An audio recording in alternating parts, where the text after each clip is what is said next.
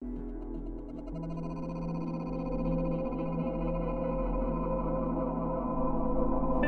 Fringe Ministries presents a 12-part series on the divine nature of God. Please enjoy the study. We are in part 5 today of our study on the divine nature of God. And right off the bat, I want to begin today by proposing another argument by the Unitarian camp. And this is one that I haven't mentioned yet. I didn't get to it in week 1. It's an argument that challenges the fact that Yeshua received worship in a religious context. In other words, Unitarians, they will challenge the fact that Yeshua was worshipped as God. Now let me be clear. Messianic Unitarians, Christian Unitarians alike, they believe, they confess Yeshua was worshipped in the New Testament. That can't be refuted. That can't be disputed. It's clear. What they are disputing is that whether or not he was worshipped as God. That's what they are challenging. Let me explain why they don't believe that Yeshua was worshipped as God. Unitarians have done a little bit of homework. They've studied, they've analyzed the Greek text, the Greek word used for worship. And what they are proposing is that this Greek word that we find actually being used of Yeshua in the New Testament, this word worship in the Greek, it doesn't refer to religious context or religious worship. Yeshua wasn't being worshipped as God. But rather, they believe Yeshua was actually receiving a worship that we find King David received, or a worship that we find his son Solomon received. Now, I want to give you an example of how this works from a Unitarian perspective. And you need to pay close attention because you need to understand this. You need to get your arms wrapped around this because the name of our Lord depends on it and who he is and what he stands for. Matthew 8, verse 1. When he had come down, meaning Yeshua, from the mountain, great multitudes followed him, and behold, a leper came and worshipped him, saying, Lord, if you are willing, you can make me clean. Now, the Greek word in this passage used for worship is, in fact, proskuneo. Proskuneo simply means to worship or to do obeisance to bow the knee. And here's how the Unitarians will argue their point. They're going to take you back to the Old Testament, more specifically to the Greek Septuagint, which is the Greek translation of the Hebrew Bible, the Tanakh. And Unitarians are going to show you that this proskuneo is the very word that is being used in regard to Abigail and David. In other words, what Abigail gave to David. Now look at this. 1 Samuel 25, verse 23, it says, Now when Abigail saw David, she hastened to dismount from the donkey, fell on her face before David, and bowed down to the ground. Vatishtahu in the Hebrew, but in the Greek, proskuneo. In the Greek Septuagint, it is proskuneo. So the argument is that this is the worship that is being given to Yeshua in the New Testament. The very same worship that we see Abigail giving to King David. Let me give you another example. And this is actually one that I've dealt with firsthand. This one seems to be pretty common. It's a passage found in 1 Chronicles 29, verse 20. And it says, Then David said to all the assembly, Now bless the Lord your God.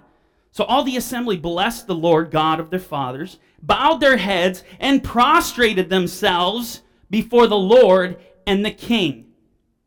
Now if you look, the very word being used here in the Greek is the very word we find being used of Yeshua in the New Testament, whereas, and they prostrated themselves, proskuneo. Before who? Yahweh and the king. All right? So from a Unitarian perspective, from their viewpoint, Yeshua received proskuneo the exact same way that Solomon received proskuneo, as we've seen here in Chronicles 29, and as we've seen in 1 Samuel 25 of David, in that exact same manner. That's the argument. The problem is, and there are several problems with this, but the problem is when you try to apply this to Yeshua in the New Testament, it doesn't work. It doesn't work because we find the Greek word proskuneo is actually used exclusively, explicitly in a religious context. So the whole basis of this argument, of this whole worship thing and how they're trying to justify that Yeshua wasn't worshipped as God, the whole basis of it relies upon our understanding of proskuneo. To Unitarians, proskuneo was only reserved, it's something that you could give both to God and to the king. Well, let me refute that argument by taking to the New Testament and show you how proskuneo is used. Revelation 19:9. Then he said to me, "Write, blessed are those who are called to the marriage supper of the Lamb." And he said to me, "These are the true sayings of God." And I fell at his feet to worship him, proskuneo. But he said to me, "See that you do not do that.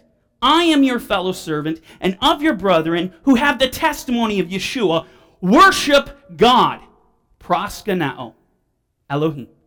Theos in here. For the testimony of Yeshua is the spirit of prophecy. So here we have literally John the Revelator. He's falling down at the feet of the angel.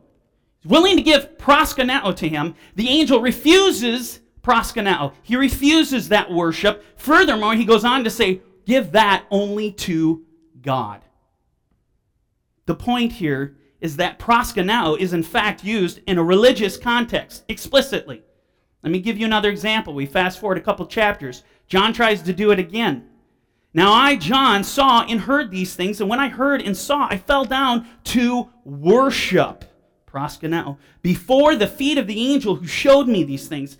And then he said to me, see that you do not do that, for I am your fellow servant and of your brethren the prophets, and of those who keep the words of this book."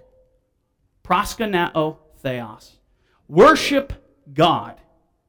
Again, we find this word used explicitly in a religious context. The angel once again refuses it. He refused to accept it. He refuses the worship and furthermore adds worship only God. I want to give you one more example of this. And in this example, we're actually going to find Cornelius. He is called for Peter. Remember, Cornelius is a Gentile. This is early on in the first century church. And the Gentiles were not coming together with Jews quite yet. And he gets this vision. He calls for Peter. He sends 3 men to him. Peter has that wild vision of the sheet coming down 3 times with all these unclean animals on it. Next thing you know, Peter goes to his door and there's 3 Gentiles. So you can see the connection of this. He the dots himself. So what he did is he actually goes with these men, something he would not have normally have done, goes with these men, and he arrives at Cornelius' house, and look at what happens. Acts 10:24. "And the following day they entered Caesarea, and Cornelius was waiting for them and had called together his relatives and close friends. As Peter was coming in, Cornelius met him and fell down at his feet and worshipped him." This is Cornelius worshiping Peter, giving him proskuneo. But Peter lifted him up, saying, "Stand up, I myself am also a man." So the argument that proskuneo doesn't refer to religious worship, it doesn't hold up to the smell test. The farther we go into Scripture, we find that this is a worship that is exclusive. And this is the word that is being used, the very same word, proskuneo, as that we see in the Old Testament. So the argument doesn't work. All right? Now, after showing you several passages where men are warned not to give proskuneo to anyone but God, I want to show you some passages where we find Yeshua literally receiving worship. And what's so interesting to me is that from the moment of his incarnation, the moment that the Logos was made flesh, the Word was made flesh, we find Yeshua receiving worship. This is amazing. We'll go to Matthew 2, verse 1. And it says this, "Now after Yeshua was born in Bethlehem of Judea, in the days of Herod the king, behold, wise men from the east came to Jerusalem, saying, Where is he who has been born King of the Jews? For we have seen his star in the east and have come to worship him." And we drop down to verse 11. "And when they had come into the house, saw the young child with Mary his mother, and fell down and worshipped him. And when they had opened their treasures, they presented gifts to him, gold, frankincense, and myrrh." Now this is amazing because, number one, you know right off the bat that this is divine and heavenly.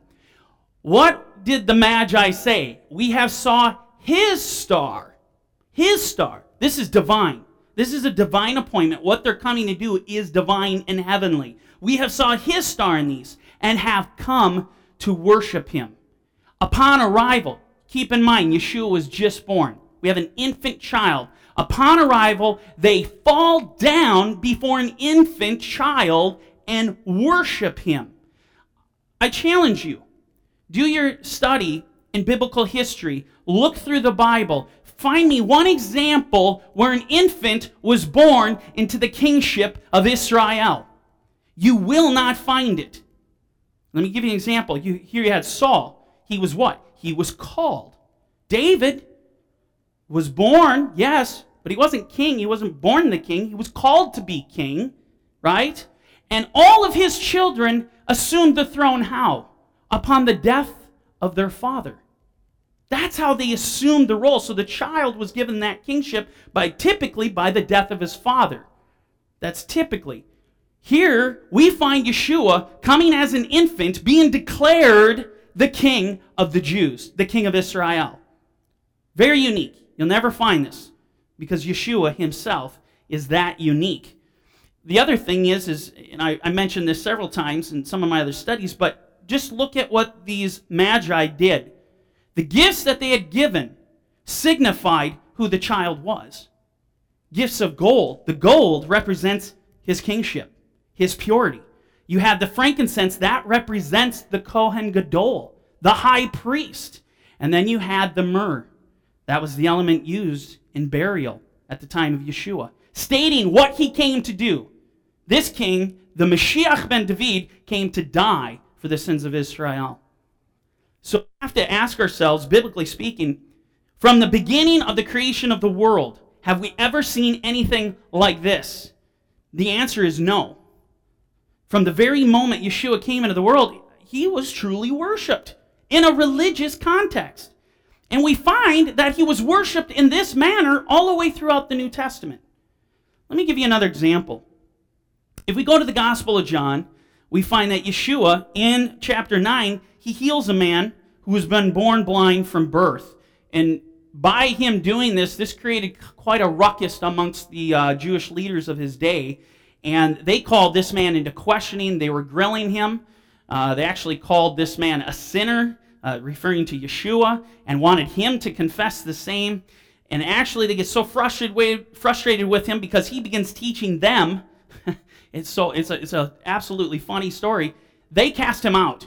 They cast him out of their presence. And listen to what happens in John 9, verse 35. Yeshua heard that they had put him out, and finding him, he said, "Do you believe in the Son of Man?"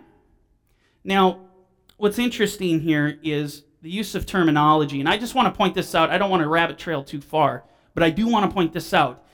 I find it super interesting that he utilizes this term. You know, Yeshua calls himself a lot of things. He calls himself the Son of God. He calls himself the light of the world, the Lamb of God, right? He's all these things. But to this man, he identifies himself as the Son of Man. The Son of Man, you will find if you go to the Tanakh, that this is a term that is common as far as found in Ezekiel, of Ezekiel the prophet. In other words, it represents a man who is a prophet. It's a term for a prophet, okay? And what's so fascinating is when this guy is being grilled by the leadership, and he's asked, "Who do you say that he is?" He responded, "He's a prophet."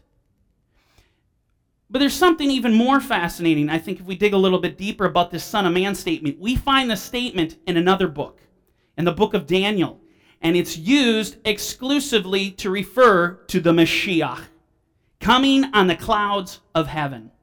Okay? So now he goes on in verse 36, and he answered, "Who is he, Lord, that I may believe him?" I want to stop here in verse 36. Do you see the willingness of this man? He has cast all his care, he's put all his chips in on Yeshua. Do you see that? Where is he? He's just asking, you tell me where he is, and I'll believe. Where is he? Verse 37, Yeshua said to him, "You have both seen him, and he is the one who is talking with you." And he said, "Lord, I believe." And he worshiped him. He worshiped him without hesitation. I mean, look at this. And when you consider, why is he so prone, without thinking, without hesitation, just to give him worship? Consider this passage. Psalm 146, verse 7. The Lord opens the eyes of the blind. Yahweh opens the eyes of the blind. I do not question why this man put all his chips in with Yeshua. And when Yeshua said, I'm the man, that he fell down and he worshiped. The man knew who opens the eyes of the blind. It is Yahweh. Let me give you another example. And in this example, we're actually going to find a very specific proclamation being made. One that is so explicit and direct that it leaves nothing to be debated. This is the Achilles heel for the Unitarians concerning the deity of Yeshua. Now, we find this example in John chapter 20. Yeshua has risen from the dead, and we find out that not all his apostles actually believe that he is actually risen. And John 20, verse 24 says, Now Thomas, called the twin, one of the 12, was not with them when Yeshua came. The other disciples therefore said to him, We have seen the Lord. He said to them, Unless I see in his hands the print of the nails, and put my finger into the print, and put my hand in, I will not believe. I want to stop here. Someone bring me up a new battery, because this thing's dying. I apologize about that. Verse 26. And after 8 days his disciples were again inside, and Thomas with them. Yeshua came, the doors being shut, and stood in the midst and said, Peace to you. Then he said to Thomas, Reach your finger here, look at my hands, and reach your hand here, and put it into my side. Do not be unbelieving, but believing. Verse 28. Thomas answered and said to him, My Lord and my God. My Lord and my God. Thomas had a serious revelation here, right at this moment, of who Yeshua really was. He is both Lord and God. Now, very important what comes next. How does Yeshua respond to this statement? I mean, does he correct Thomas like Peter corrected Cornelius? Stand up. No. I will not receive that. Stand up. I am a man as you are. Does he do what the angel did to John the Revelator? Does he tell him, no, worship only God? He doesn't do that. Pardon me for a second. Thank you.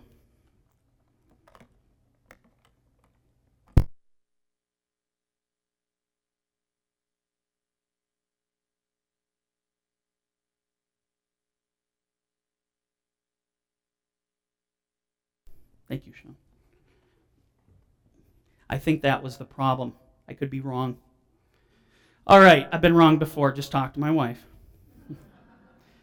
So here we have Thomas receives an amazing revelation here, my Lord and my God, and Yeshua, the response by him is so important because as I was saying, does he respond like the angel? Does he respond like Peter? How does he respond? He says this in verse 29. Yeshua said to him, Thomas, because you have seen me, you have believed? Blessed are those who have not seen and yet believed. Believed what? My Lord and my God. Think about that for a second. Believe what? What is it that he believed? It was his confession. His confession, his declaration to Yeshua is, you are my Lord and my God. And Yeshua's response, blessed are those who have not seen and have believed what he believed. That he is both Lord and God. Let me give you another example. Let's go further. Again, this is after his resurrection. Yeshua states the following to his disciples, found in Luke 24, verse 49. Behold, I send the promise of my Father upon you, but tarry in the city of Jerusalem until you are endued with power from on high. And he led them out as far as Bethany, and he lifted up his hands and blessed them. There's that priestly blessing. This is Yeshua, our Kohen Gadol, giving that blessing, raising his hands, right? Verse 51, now it came to pass, when he blessed them, that he parted from them and carried up into heaven. And they worshiped him and returned to Jerusalem with great joy. Now this is pretty amazing. You have Yeshua, literally, he's ascending into heaven, right? And what do? They worship him as he's ascending into heaven. This is none other than truly divine worship in a religious context. This is heavenly worship, all right? Just think about it. Who's ever heard of such a thing? He is ascending into heaven. What did it prompt them to do? Worship him. What did we find Manoah and his wife doing? When they saw the angel go into the midst of the flame of the offering and ascend, they fell on their faces. They fell down. Later on, Manoah stating, we have seen God face to face. We're going to die. We've seen God. I think that's amazing. What we have here is heavenly worship. Listen to what the writer of Hebrews has to say regarding the worship that Yeshua received. Hebrews chapter 1, verse 5. For to which of the angels did he ever say, you are my son, today I have begotten you? This is the Father speaking, okay? And again, I will be to him a father, and he shall be my son. This is the relationship between the Father and the Son. But when he again brings the firstborn into the world, he says, let all the angels of God worship him. Firstborn meaning Yeshua. We find out in Colossians chapter 1, he's actually called the firstborn of the dead. And here we have the command, let all the angels, the host of heaven are to come and worship him. You know, it's one thing for man to pay reverence to both the king and to God. I get that. It's entirely a different matter when we have angels of God worshiping Yeshua. This is divine worship. This is heavenly worship. Amen? The same glory that is given to the Son, we find being given to the Father. The same glory that's given to the Father, we find being given to the Son. Let me give you another example of this heavenly worship that is given to Yeshua. Revelation chapter 5. Then I looked, and I heard a voice of many angels around the throne, the living creatures and the elders, and the number of them was 10,000 times 10,000, and thousands of thousands, saying with a loud voice, worthy is the Lamb who was slain to receive power and riches and wisdom and strength and honor and glory and blessing. Verse 13, and every creature which is in heaven and on earth and under the earth, such as in the sea and all that is in them, I heard saying, blessing and honor and glory and power be to him who sits on the throne and to the Lamb forever and ever. Blessing, honor, glory, and power to God the Father and to the Lamb, to his Son. He receives the exact same blessing, the exact same honor and glory that his Father receives. And notice, did you notice? It's every creature in heaven, on earth, and under the earth.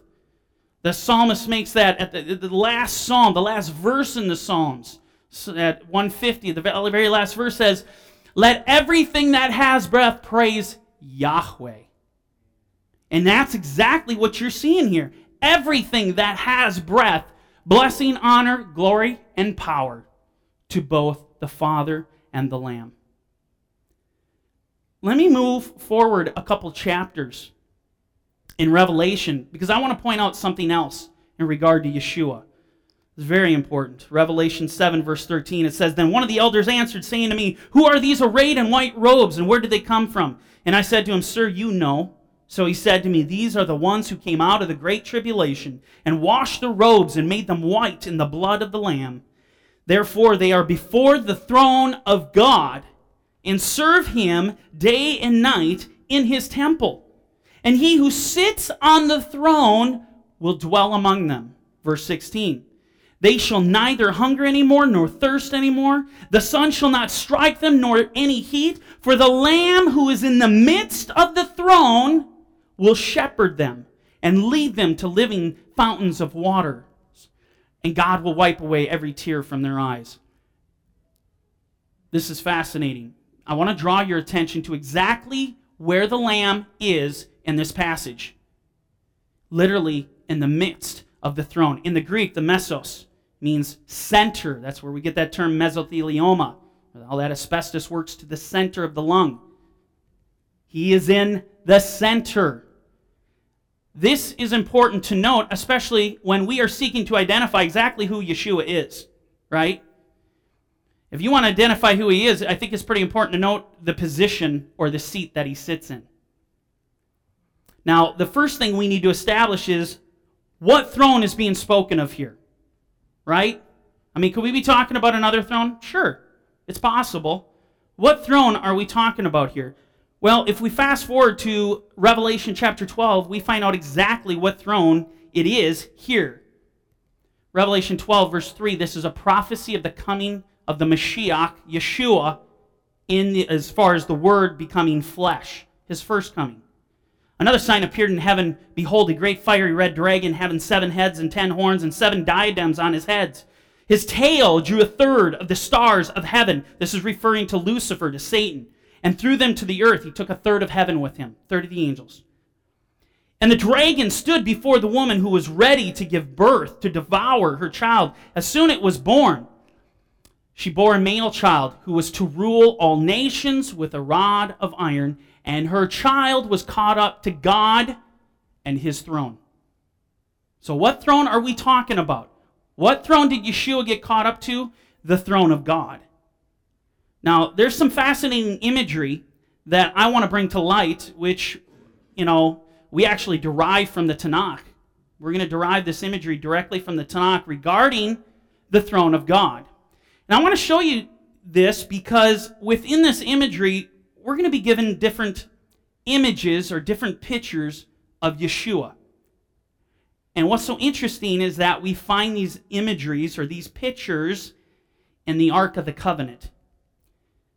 What you are looking at is the throne of God.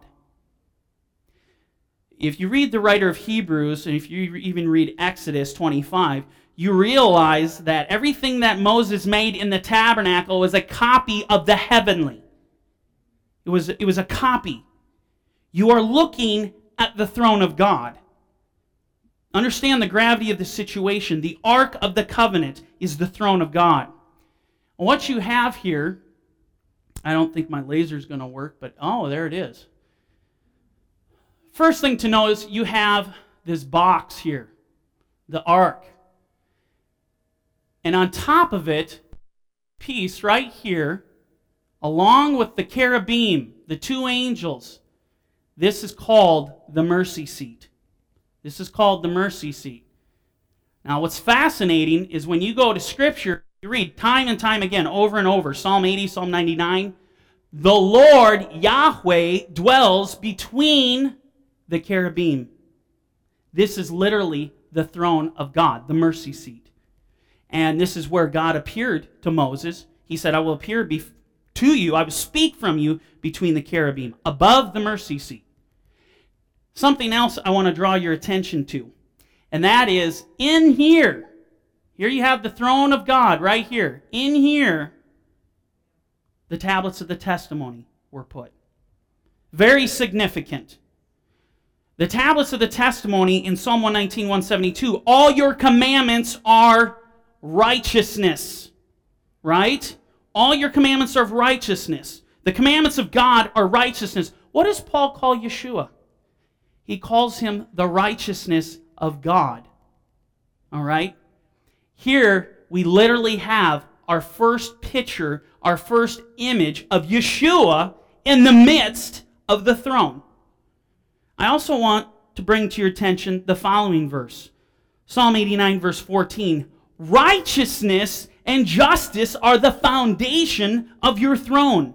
Mercy and truth go before your face. Quite literally, the commandments, the personality of our God, literally being in the ark, is the foundation of his throne. And here we have the righteousness of God. The tablets sitting there at the foundation of the throne. I think that's pretty amazing. And it is a picture of Yeshua. Now, let me say this.